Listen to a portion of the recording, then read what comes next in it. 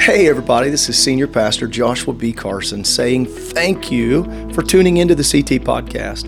We hope that your time here, whether you're driving down the road or whether you're sitting at home with a journal and listening in, we hope that it's effective. Maybe it'll be inspirational, encouraging, maybe it'll be thought-provoking. Regardless of what session you're listening to, we truly pray that this is a benefit to you and to your family. God bless and enjoy the podcast. 2 Samuel chapter 9. I'm just going to start here at verse 1. I'm not going to read all of these verses. This story goes on. I may get through 11 verses, but I probably won't read them in entirety. But this is a place where David is in rule and leadership. He has transitioned from shepherd to king, and he asks the question, is there anyone left of the house of Saul that I may show him kindness for Jonathan's sake? And that would be a really great title right there, Brother Barkus, just for Jonathan's sake. It wasn't for Saul's sake. Let's just recap very quickly. Saul was the guy heaving javelins at his head, okay? Saul was what we would call nowadays an insecure leader, right? We try to train our leaders. If you got to be everybody's favorite, you have an ego issue. I've traveled all over the country telling people, if you've got to be everybody's favorite, you've got to always lead a small group. If you can't, oh, wow. Some of you are like, that's why. There it is. You're welcome. Okay? Is there anyone I can show kindness for Jonathan's sake? And there was in the house of Saul a servant whose name was Ziba or Ziba. And he said, are you Ziba? He said, yeah, I'm the servant. Verse 3 said, is there anybody in the house of Saul? I want to be able to show some kindness of God unto him. And the servant said, Jonathan has a son. And his identifier here is that he is lame on his feet. Verse 4, he said he's in Lodabar. And verse 5, David sends for him.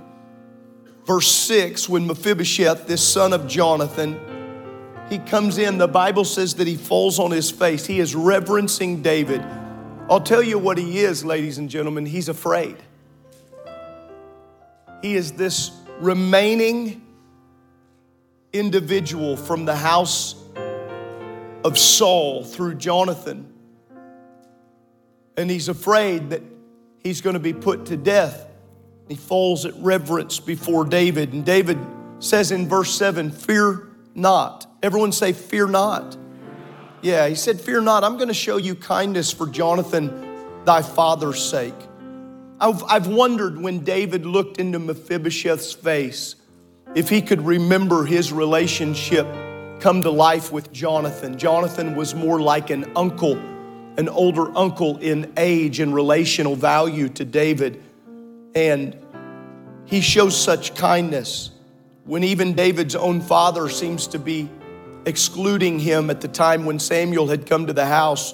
And then Saul is this javelin and spear-throwing instigator against him, does not want him. Jonathan, God did something, and there was a knitting together. He bowed himself. He said, what is thy servant, Mephibosheth, asked, that you'd look on a dead dog like me?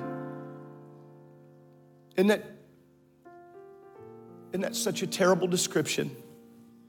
This is where Mephibosheth is living. Please catch this. This is where Mephibosheth is living mentally. He's physically lame, but he is mentally lame. He is physically out of sorts according to the culture, but he is mentally and emotionally. The king called unto Ziba, Saul's servant. He said, verse 9, I've given unto thy master's son all that pertained to Saul and his house. Thou therefore, thy sons, thy servants, you till the land for him. He can't do it himself. You're going to do it for him, and you bring the fruits. that my master's son may have food to eat. But Mephibosheth, thy master's son shall eat bread always at my table.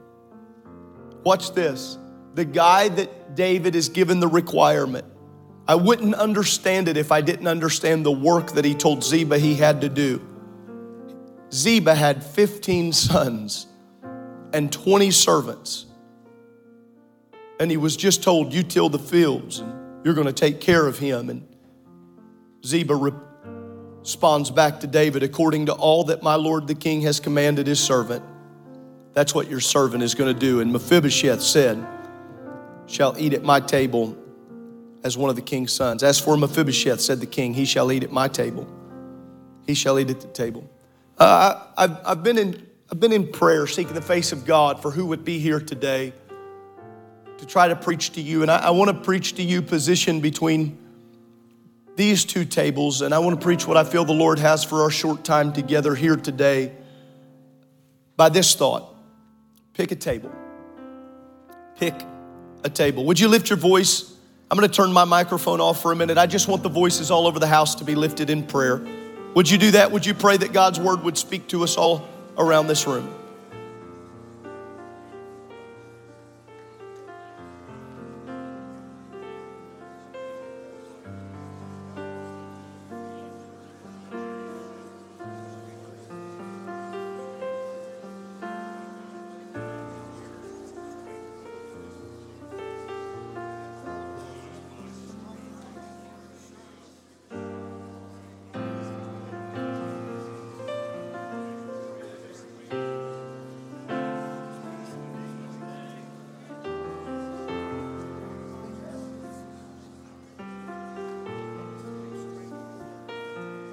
Amen. Amen. Everybody out loud before you're seated, would you say, pick a table? You may be seated. Pick a table. I'm not sure who in here, like me, is not much of an artist or a drawer. I have a pretty good imagination, the ability to picture it in my head and make it happen with a pencil is not the same. If you will let me design it on a computer, I can make it look pretty slick. But if you hand me a pen or a pencil, and I need to be just fair with you, you can give me a whole box of colored pencils. It's just gonna look like a multicolored mess. I'm telling you that you can do average in color and it's still average. Recently, there has been a picture that has been going around. It's very popular. Many of you have seen it. It's this beautiful beginning of a horse, and then it's the completion of the drawing. I think they have this image.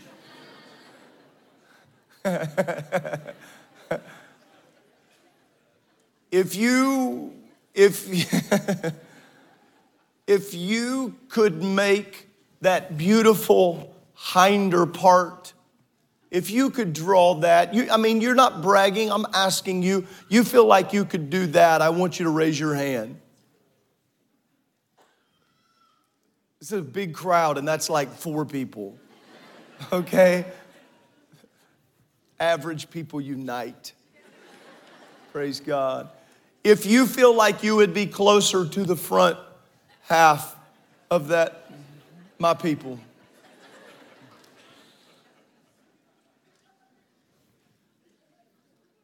I will tell you, I would like to use this simple illustration after my text is a little bit of a launching pad here today. Brother Lloyd, I was trying to find a very simple way to illustrate what I felt like the Lord was depositing in my spirit. So many of you have seen this already online. You've laughed. People are taking this and they're putting different captions and different memes and all kinds of things. I had a friend share that with me this week, and they, under the back half were the words, guy shows up to the golf course with the right clubs, the right shoes, the right clothes, and then under the front half it said his actual golf game.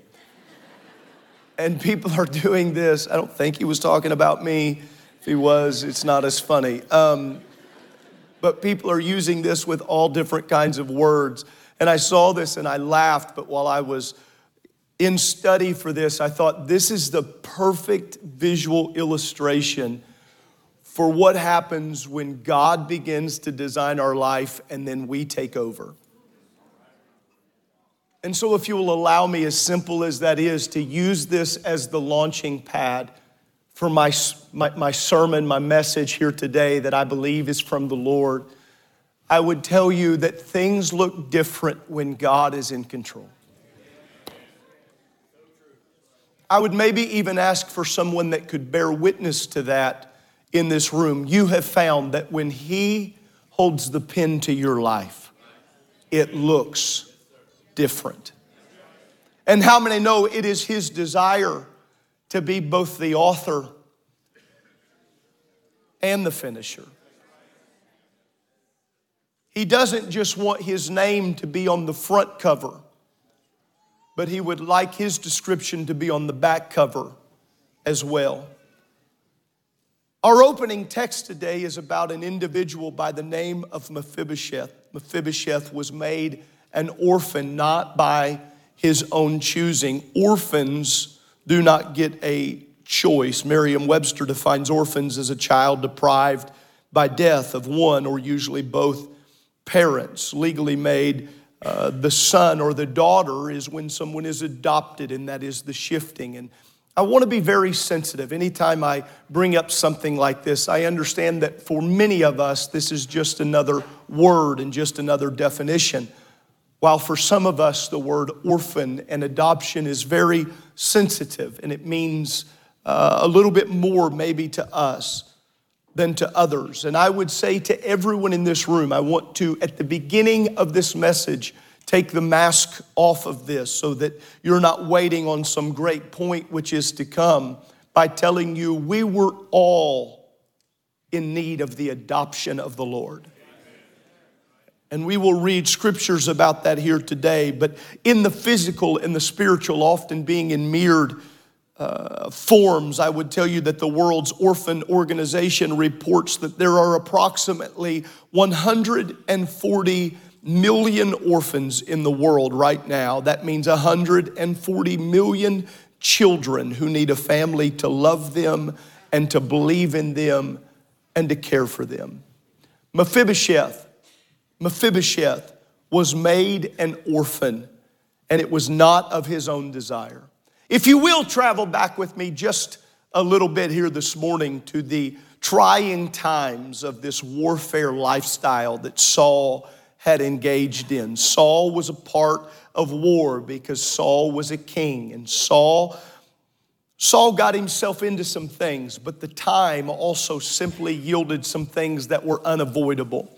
Saul's son Jonathan was fighting with him, and because we will not take the time to thoroughly flesh and vet out the entirety of the story, simply let me tell you that in war, it is no secret to anyone in this house that in war, people die.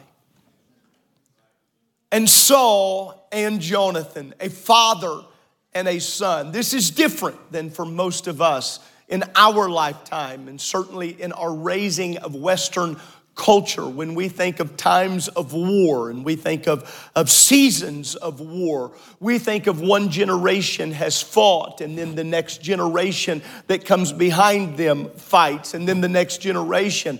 It would be very rare for us to hear or to speak of father and son fighting side by side in a war. And in our Western culture, even in the great wars that most of us have either lived through or were recent before our time here on the earth, we would not speak of multiple generations fighting together. Some of you were a part of very sensitive times. And again, I want to be careful with this topic, but very sensitive times. And we in this church, we honor our veterans, and we honor those who have gone to war and those who have served on behalf of our country. But most would tell you that they did not fight along their sons or alongside of their children.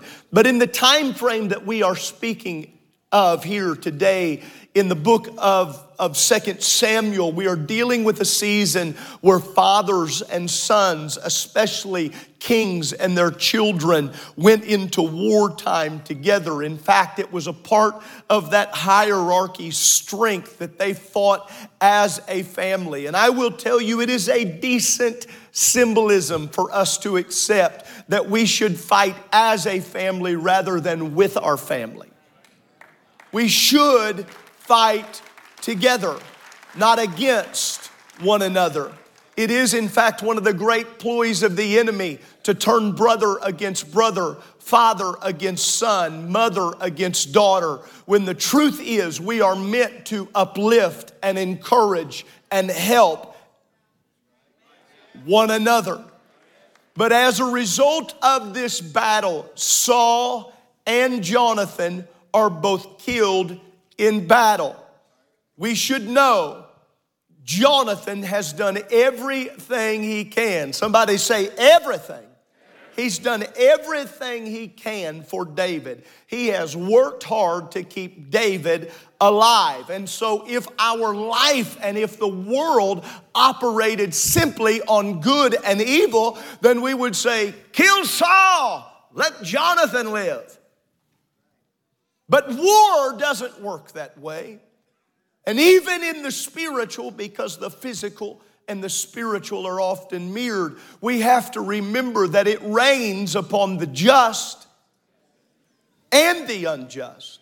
We have great examples in the Old Testament and the New Testament that your lifestyle does not determine whether good things or bad things might happen to you. We simply are meant to do our very best to do what is pleasing unto the Lord. And I've taken a little bit of time there just to tell you they're in a place where they are in war, and war is not asking their opinion, because war will not ask your opinion whether you want to live or want to die. War and the enemy will not ask your opinion whether you want your wife and your relationship to be wrecked. War and the enemy will not come and knock on your door and say, if it's okay, we're going to try to take out your whole family. We're going to try to destroy father and son. We're going to try to destroy mother and daughter, or mother and son, father and daughter. We're going to try to destroy the entire family.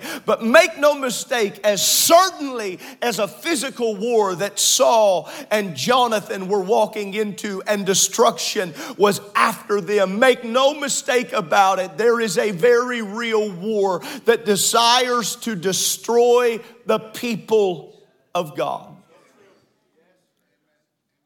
But they are destroyed. They are killed. They are going to lose their life in war. And there's a description that is going to happen. For here in 2 Samuel chapter 9, when we read this, we hear Ziba give instant description of Mephibosheth. David has asked a question. It is an important question. Is there no one left of the house of Saul? Is there no one that for Jonathan's sake I might be able to bless? And Ziba gives that response, and he says, Jonathan has a son, but right there in chapter 9, he gives those words. He is lame on his feet. Turn with me back 5 chapters, if you will, to 2 Samuel chapter 4. And whether you turn in your Bible or whether you look upon the screen, I want to read these here in a moment to us. 2 Samuel 4 and verse 4.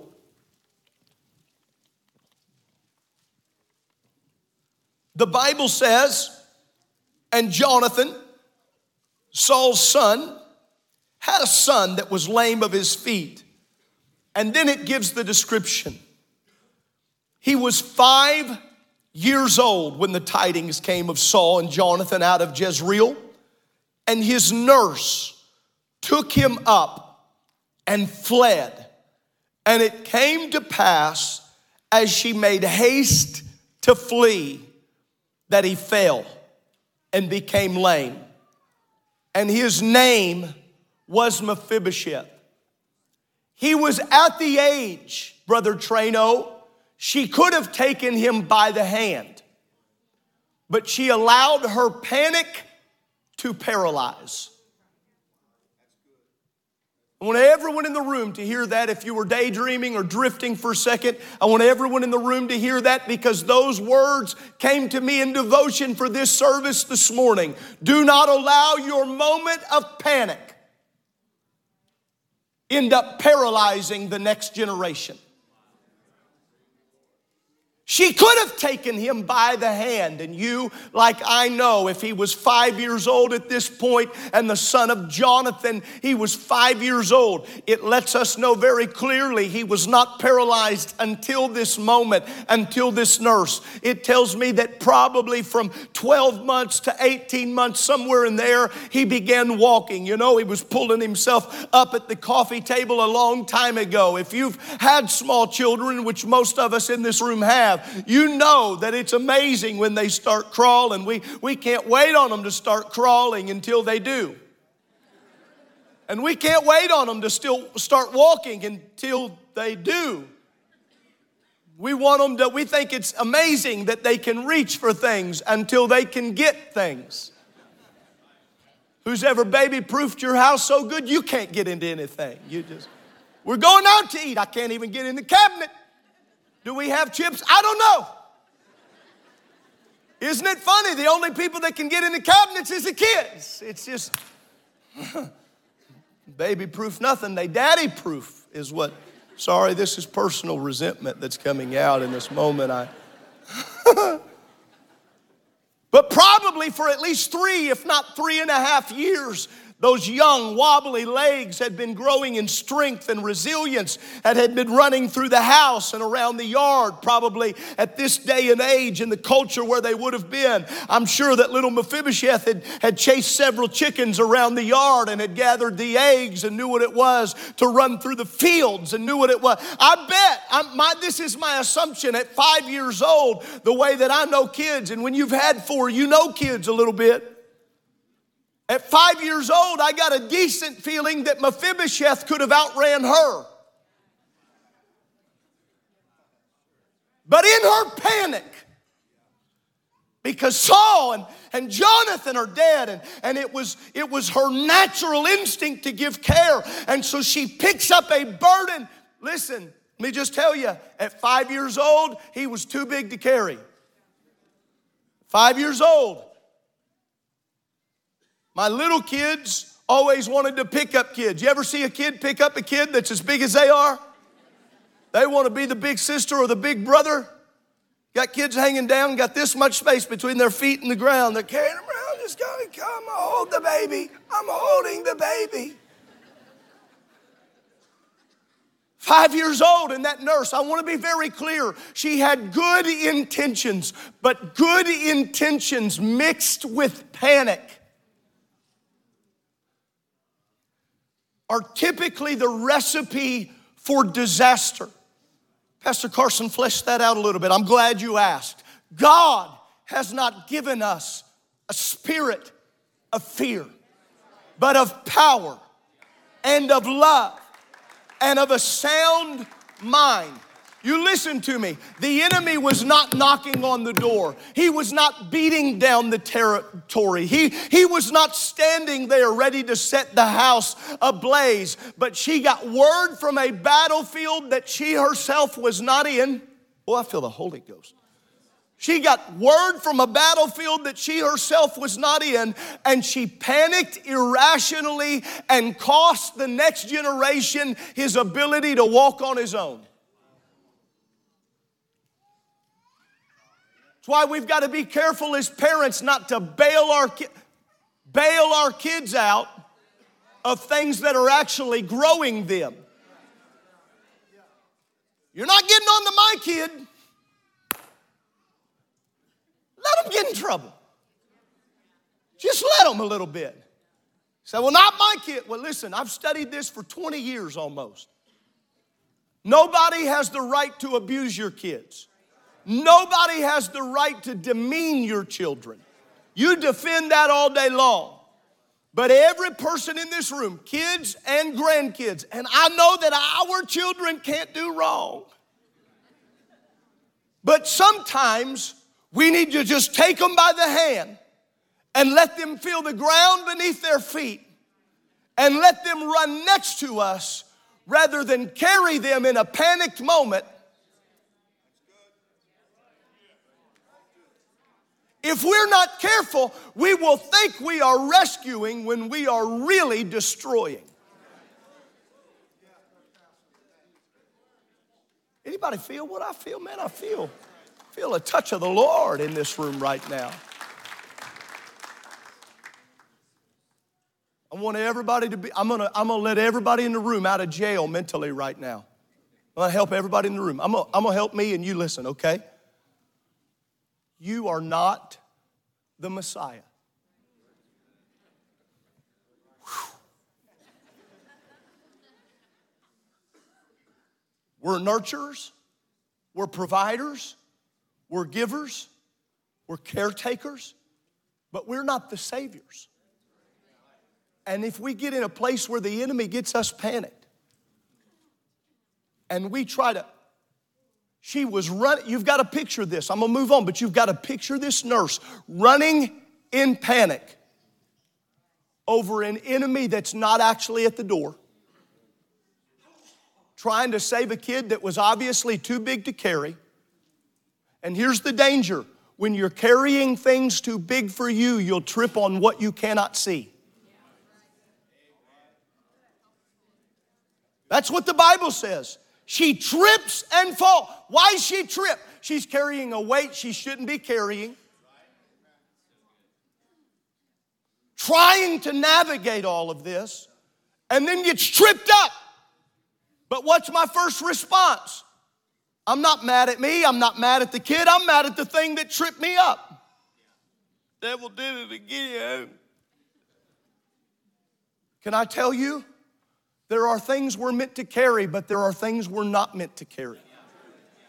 Here's what we believe in this church. We believe we're meant to guard each other, help each other, but this next generation, since most of them are in class right now, here's what we're meant to do.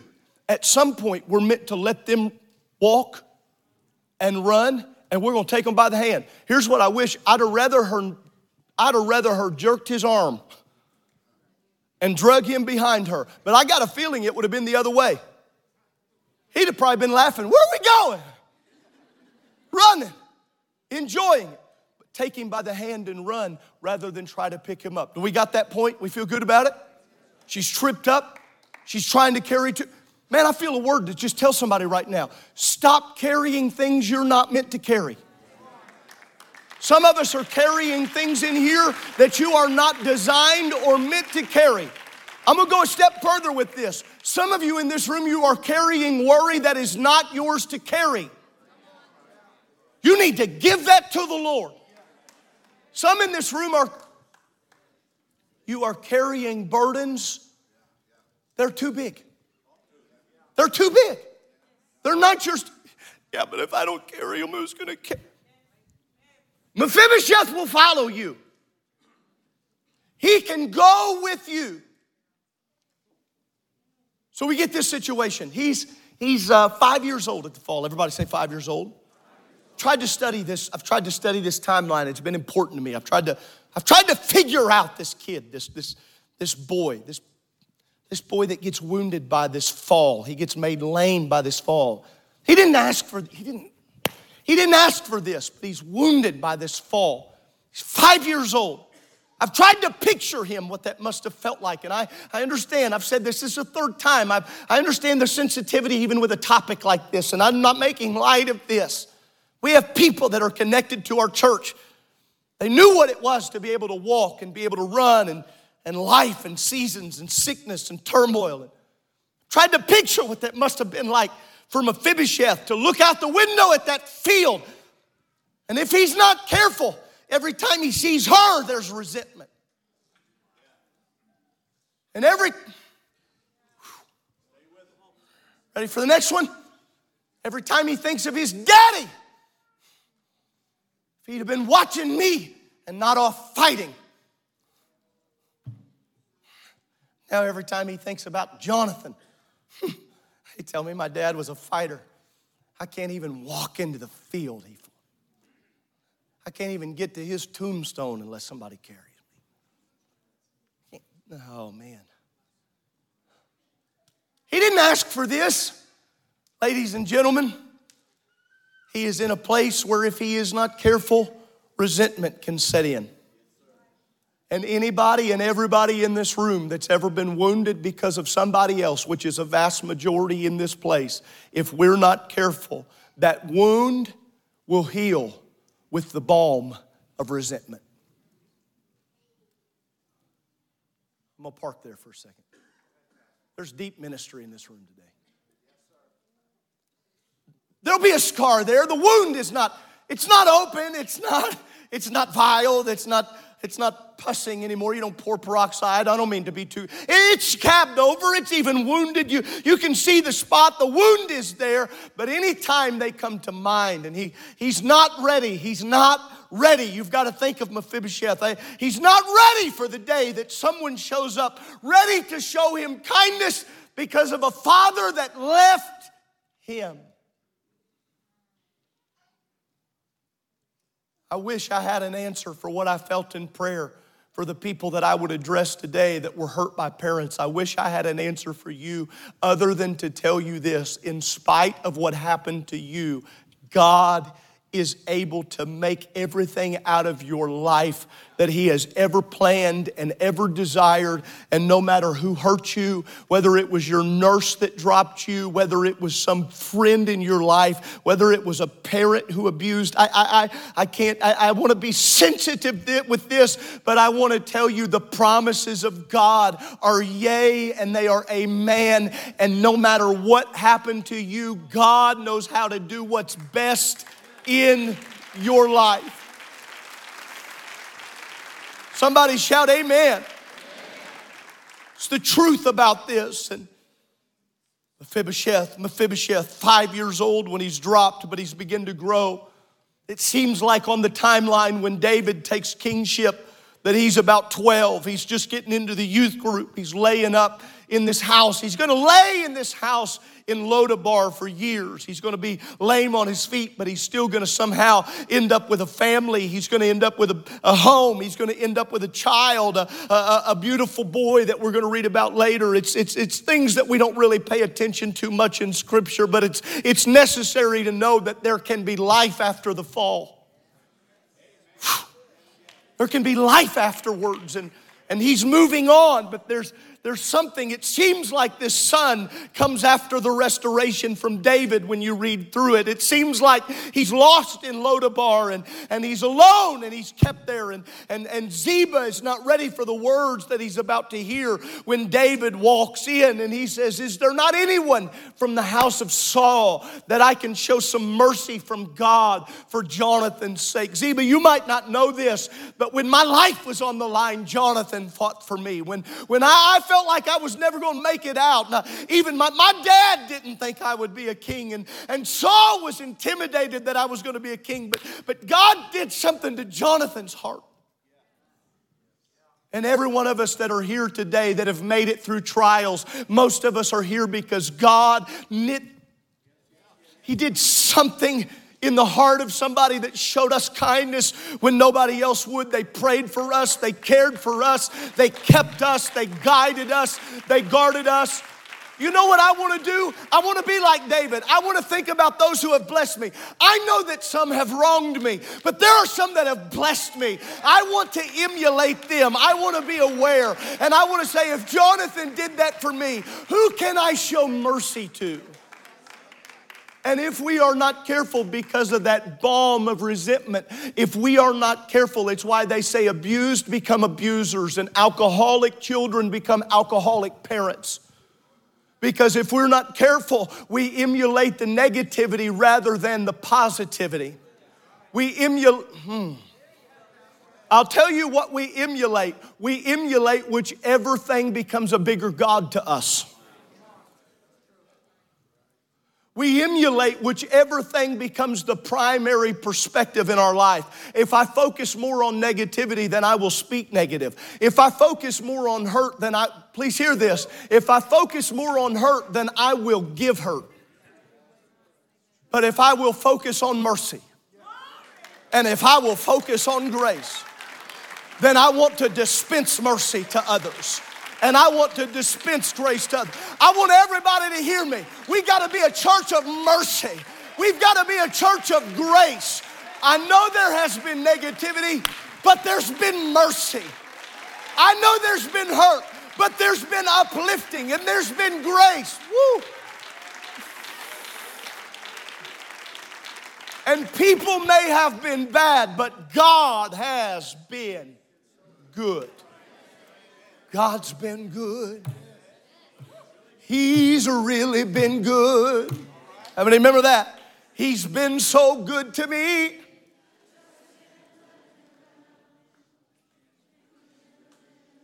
How do I let him down? I focus on the negative and not the good. Some of you tailed off. Some of you heard that singing. I just can't let him down. I grew up in a church where sometimes we sang it, just can't tell it all. I've been in enough churches, I tell everybody sings everything different. Can't tell it all. I can't tell it all. But I better tell some. David has said, is there anyone? And they start talking about Mephibosheth. Mephibosheth is lost there in Lodabar. Be a great title, Lost in Lodabar. Lame in Lodabar. Let's think of all the L words. Sorry. But I'll tell you what he wasn't. He wasn't expecting the day when somebody was going to walk in his house and say, the king would like to talk to you. Let me tell everybody in this room, whether you know it or not, the king would like time with you. Yes, sir. Whew. Brother Ross, whether we've been in church for a long time or it's the first Sunday, the king would like time with you. Whether you got the right pedigree or whether you don't, the king would like time with you. Whether you're perfectly healthy or lame on your feet, the king. Whether you're the picture of health or diabetes has ravaged your body, the king. Man, I feel like telling somebody that. The king would like a moment of your time. And how many have found that when you get into the king's presence, you find there are blessings that he can give that nobody else can give you those blessings. When I got in the presence of the king, I found out there was joy nobody else could give. I found out there was peace nobody else could give. Brother Fridley, he tells the servant, he got some boys. Think about this. The Bible is going to forever record Ziba has 15 boys. That servant was having some kids. 15 boys and 20 servants. What kind of servant has 20 servants? I'll tell you the kind that's been divinely set up. Zeb, you got boys? 15. Got any good workers? I got 20 servants. Yeah. Are they good in the field? They're the best. Imagine this if you're Mephibosheth. That's his field. That's his land. King, that's your land. No. That was Saul's land. That's Jonathan's land. So that's his land. You think you're my servants, you're his servants. You go work that land. You go work that land. You go, my God. This boy, and you pick him up though when it's dinner time, and you bring him to my table. I know you've heard this illustration, but I'm going to share it again. When you're at the table, no one can tell whether you're lame underneath. He had functionality of his body from his lower extremities up. Read the text, read it all the way through. He did. He just couldn't walk. But when he got set up right at that table, you can focus on my lameness if you want to, but the king said, we're not going to focus on that at this table. You know what I'm doing if I'm Mephibosheth? I'm trying to figure out which fork and which knife and which this. Come on, I've talked about this before. You ever been at a restaurant and you got to pretend you belong there? First time I was ever taken to a nice steakhouse, I just had to pretend. Yeah, that's how we always do it. Yesterday, I'd been eating on Chinette, just, some of you don't know what that is. That's the nice styrofoam. That's the nice. Anybody in this room ever eaten off of a cardboard box? Come on, you lie, you fry. I feel pretty great witness in this room. And if we're not careful, we act like we belong here. But most of us, we get drugged to this table. Ain't got no back. We get drugged. I'm not trying to be insensitive. I'm just telling you, this is where most of us live when the king has already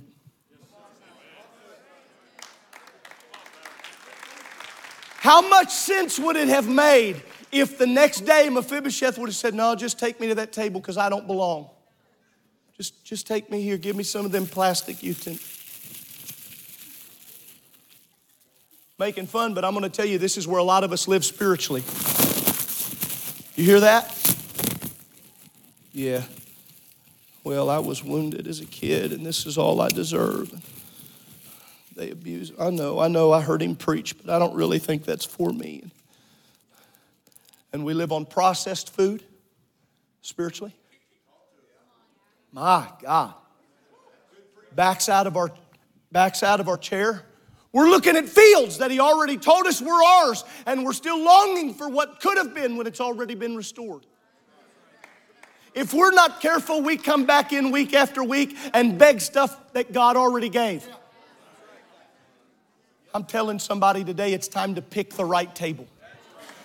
Let me tell you, the best way to stop coming back to this one is to fold this up. Get this stuff out, move it out of your life, and remove the option that you are not less and that you are not going back to who you are not an addict anymore. That's not your table. You are not a non-believer anymore. That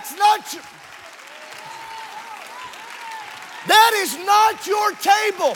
Forget this nonsense. These are not your chairs. You don't have to live broke down. You don't have to live beat up. You don't have to live neglected. Quit letting people tell you that you belong. Pick the right table. You're a child of God. Oh, let's just praise God for a minute. I know there's some people in this room, you wouldn't be moved for anything. But if you can be moved, you ought to be moved right now. You ought to be moved right now. He picked me up. He gave my life purpose. He gave my life hope.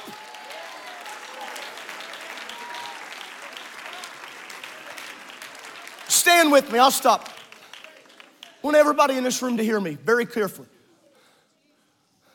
I hope you got a great job, but your job is not your greatest purpose. I know people in this room right now, you don't feel validated unless your job's doing good. I hope you have a great job. I hope you make boatloads of money. I hope you return your tithes. I hope you invest in the kingdom. I hope you have all that. And I got a feeling you won't unless you do. But I'm telling you this, at the end of the day, you can have millions in the bank and still spiritually pull up to that table right now. You'd be crawling around on the floor, getting your plastic utensils, getting your little scrap like you're walking up to a 4th of July cookout. You own the field. And begging for some, can't get it for myself. What do you mean? Who has convinced you you can't get it for yourself? Zeba's got 15 boys. There's a turn in the confidence. Just go read about Mephibosheth. There's a turn in his confidence. It changes. I'm telling you, when you really see how the king feels about you, it will change.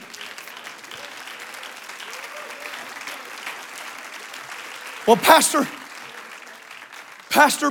walked past me and didn't hug me, or didn't. I'm not trying to be. Listen, I'm not trying to make light of this. I'm not trying to be braggadocious. Turn off live recording if you need to. This isn't for. We had 1,150 people here last week. I can't. What if Pastor didn't shake my hand? I don't know if I'm valuable, or maybe he doesn't. I love you. Pastor Lopez, there's no way you can get there.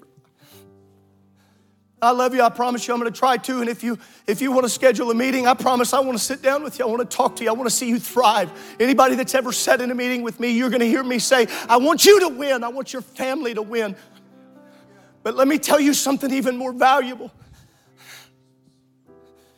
The king. We're doing everything we can to build systems and teams so that everybody can have the personal connection that's necessary. But at the same time, I'm also trying to build a team. Brother Watkiss, I'm trying to build it in such a way that we don't build our churches around individuals, but around the kingdom principle. Go with me in your Bible before we conclude. Go to Romans. Oh, I feel the touch of the Lord in this place. I feel the touch of the Lord in this place. I feel the touch.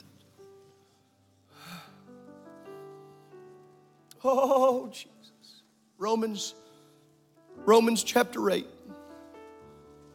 verse 12 reads these words. It says, therefore, brethren, we are debtors, not to the flesh, to live after the flesh. If you live after the flesh, you'll die. But if you through the Spirit do mortify the deeds of the body, you'll live. For as many as are led by the Spirit of God, they're the sons of God. I know you might feel like Mephibosheth, you might feel like a little orphan, lost, lame, and Lodabar, but if you've not received the Spirit, for ye have not received the spirit of bondage again to fear, but ye have received the Spirit of adoption, whereby we cry, Abba, Father. No, I know maybe a nurse didn't drop you, and I had every intention of going through all the scriptures where sin entered into the world by one man, and by one man it's overcame. I wanted to read more to you about being a part of the body of Christ. I wanted to get to you in Galatians. But I'm just going to summarize it all right now and tell you, sin might have made you stumble. Somebody in your family might have thought they were helping you, and they put you in such financial turmoil. And then they left. Maybe you're like Mephibosheth, and Jonathan went to fight his fight and left somebody in charge of you that panicked. I'm telling you, I know whereof I speak from time and devotion this morning. There are people all over this house that somebody else's panic wounded you. It's the way they reacted when you got in trouble that time. For some of you, it's decades removed. But you got an old wound. You've prayed about it. You've sought God about it. But you never get more than a month before you pull up to that old table. And you think, I'll never be more than this. I've come with an assignment from heaven on this Sunday morning to tell you it's time to pick the right table for once and for all.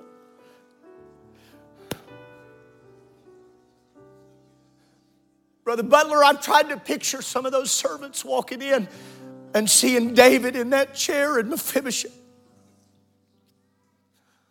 After a while, what was awkward became normal. First couple of times, people would have walked in that hadn't seen that. Who is that? Who is that at the king's table?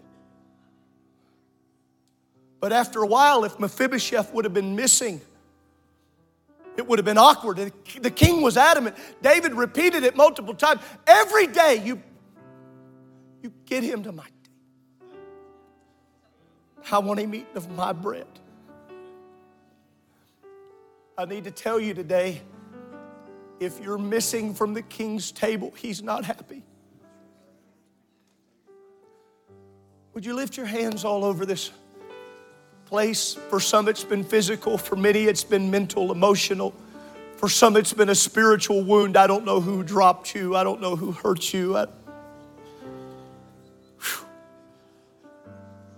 feel like I need somebody that would be willing to say, you know what, I know he's invited me to my seat at his table, and the enemy wants to convince me that I don't belong. If you're in the balcony, I invite you to the middle in the balcony. If you're on the main level and you're willing and you desire to, I invite you to step out of your pew and walk down to this altar and say, I'm going to get me a seat at the king's table this morning, and I'm going to serve Lodabar notice, and I'm going to serve the enemy of my soul. And I'm telling somebody, you need to serve the enemy of your mind and your emotions notice this morning. You think it's not a big deal, but I'm telling you it's a big deal. That you get out of that area and you walk down to this front, and those emotions that keep trudging up and telling you you're always going to be a failure. It doesn't seem like it matters what money you get in the account and what car you drive. It's that old fall that makes you feel like a failure. But I'm telling you, you got to pick the right table today. I want you to just play for a minute. No singing for a minute. I just want you to play. I'm asking there to be some sovereign prayer all over this house. If you've securely got a seat at the king's table, I want you to pray and make every guest at the table feel welcome right now. If you're here and you've been battling shame, you're a long lost son the king is looking for. If you're a woman here and you've got old emotional damage from what he did to you, I'm telling you, you've got a seat at the king's table.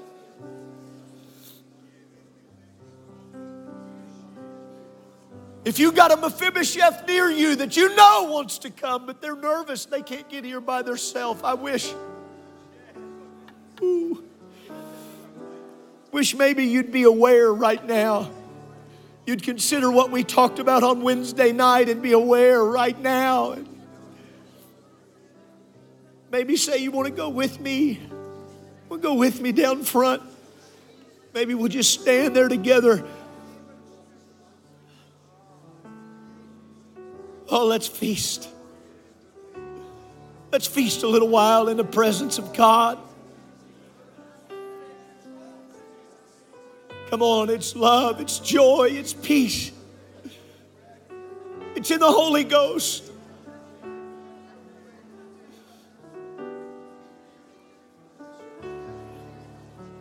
God, I need more than some drive-through process blessing.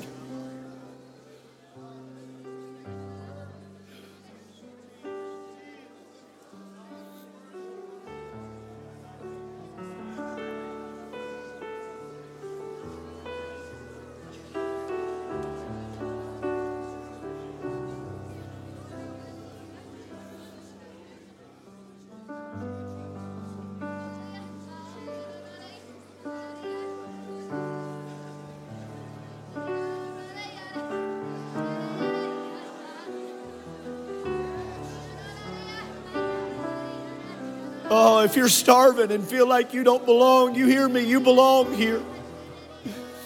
You belong here.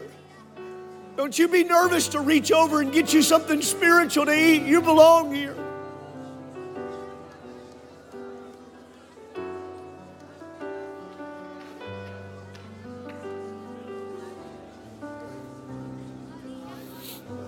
Oh God, we love you.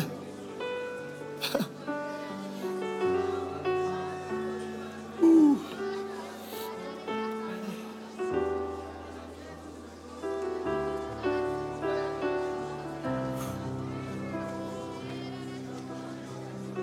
Help us, God. Help us, God.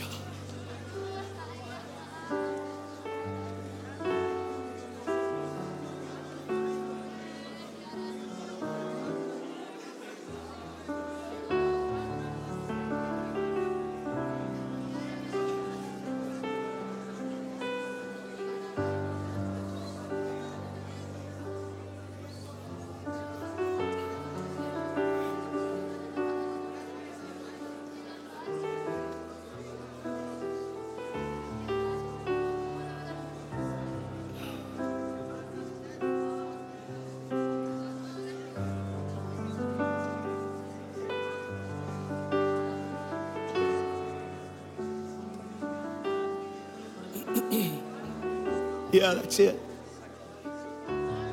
Come on, pour your heart out to God for a minute. If you don't feel anything else to pray, would you join me in giving God thanksgiving that He even invited us to the table?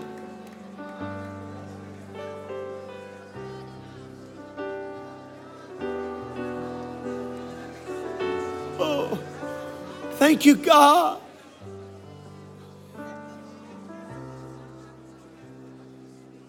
Come on, if you've been living for Him for decades, God, I don't want it to get so accustomed to me that I take for granted that I've got the nice linens of the King's table, that I've got the bread and the bounty of the King's table.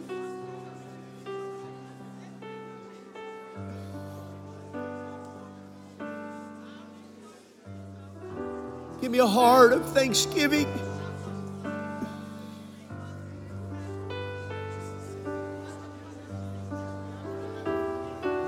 Oh, Jesus.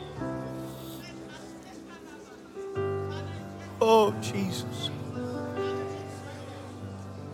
Yeah. You belong here. You belong at the King's table. You've been invited. You've been invited.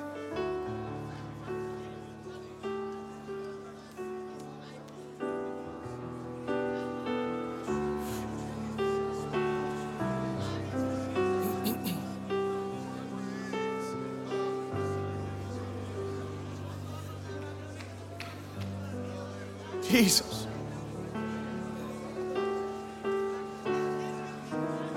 Jesus.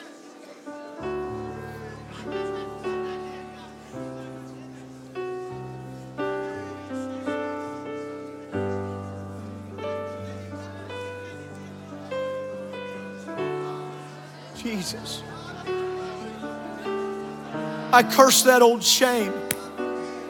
I pray against that old shame right now.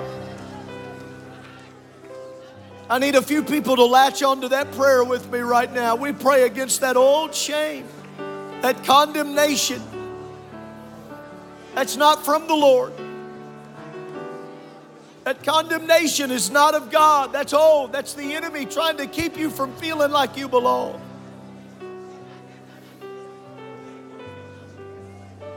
God, thanks for loving me.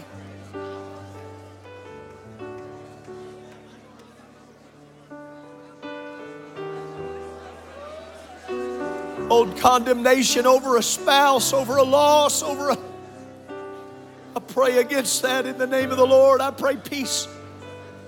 I pray peace for your spirit, strength for you.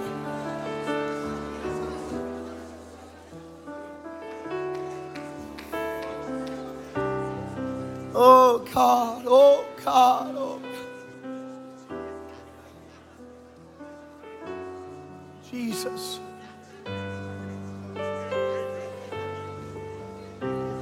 If it's appropriate, would you find someone near you, take them by the hand, or lay your hand upon their shoulder right now?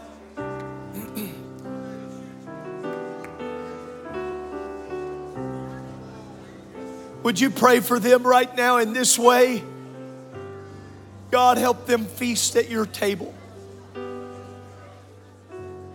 Help them to feast daily at your table.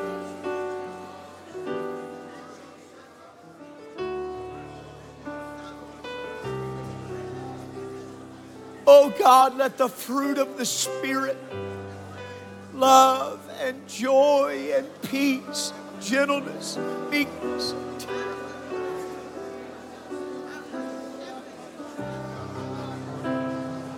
let them break the bread of your word. Let them feast at your table.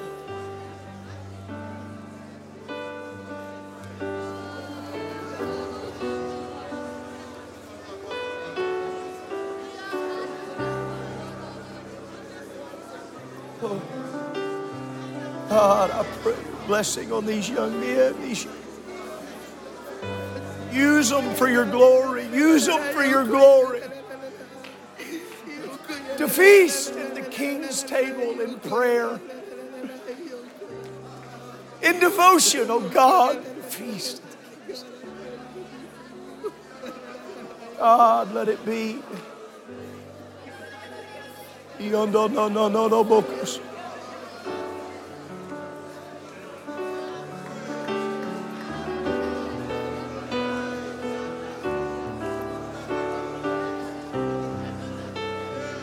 Come on, God is healing some things right now for some people. If you feel great where you're at, would you just pray for God to heal everything that He's trying to heal right now in some people's minds and hearts?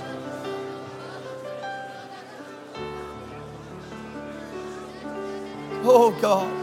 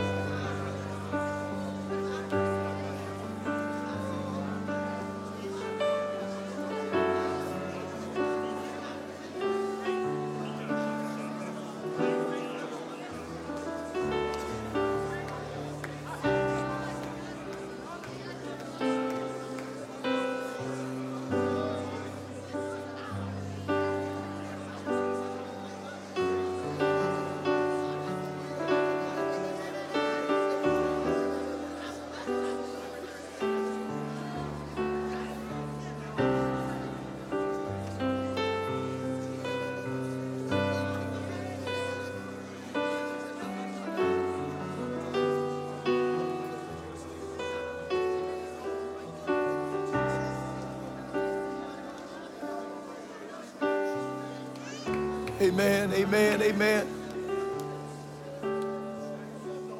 You belong. You belong at the King's table. How do you know, Pastor Carson? How do you know I belong? Because this Bible I preach from said, whosoever will.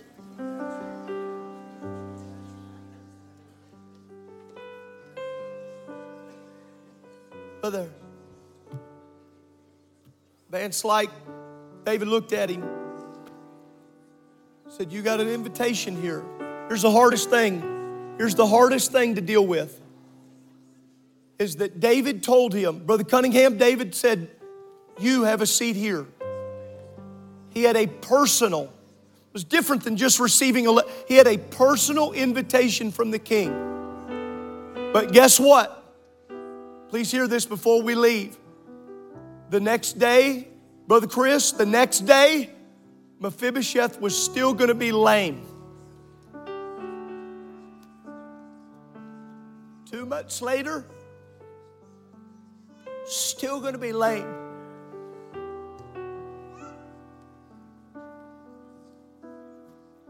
Looks like a period of years later, he's going to have a son of his own, but he's going to still be lame. His lameness did not void his invitation. But please hear me before I'm done.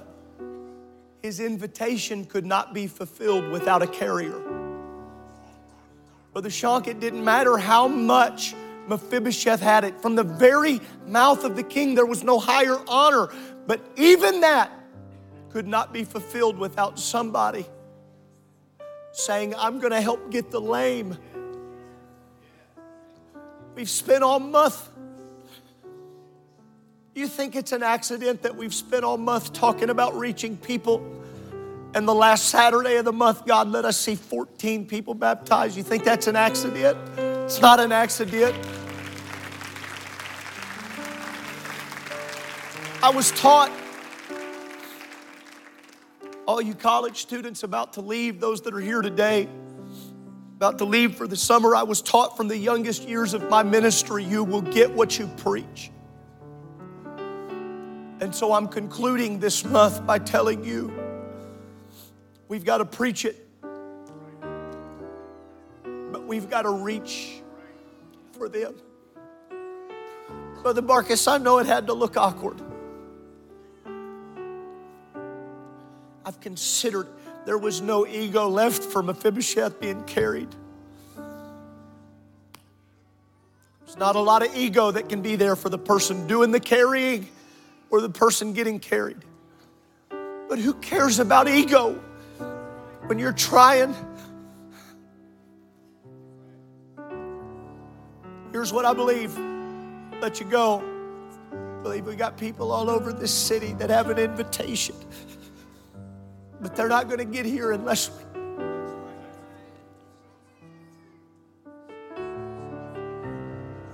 It's uncomfortable to carry. I know it's uncomfortable. But I'm telling you, they look good at the table. They clean up good at the table.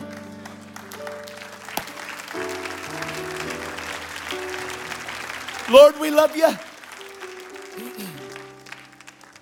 We give you thanks in this house. Thanks for your word. God, if I didn't help anybody else, you helped me today.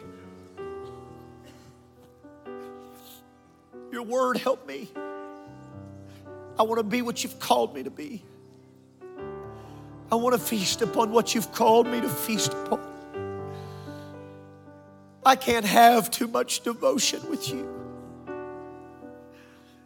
I can't have too much time at your table.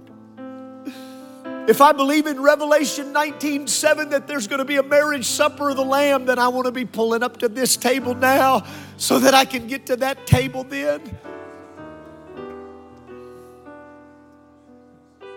I want to sit at the King's table now so that I can sit at the King's table.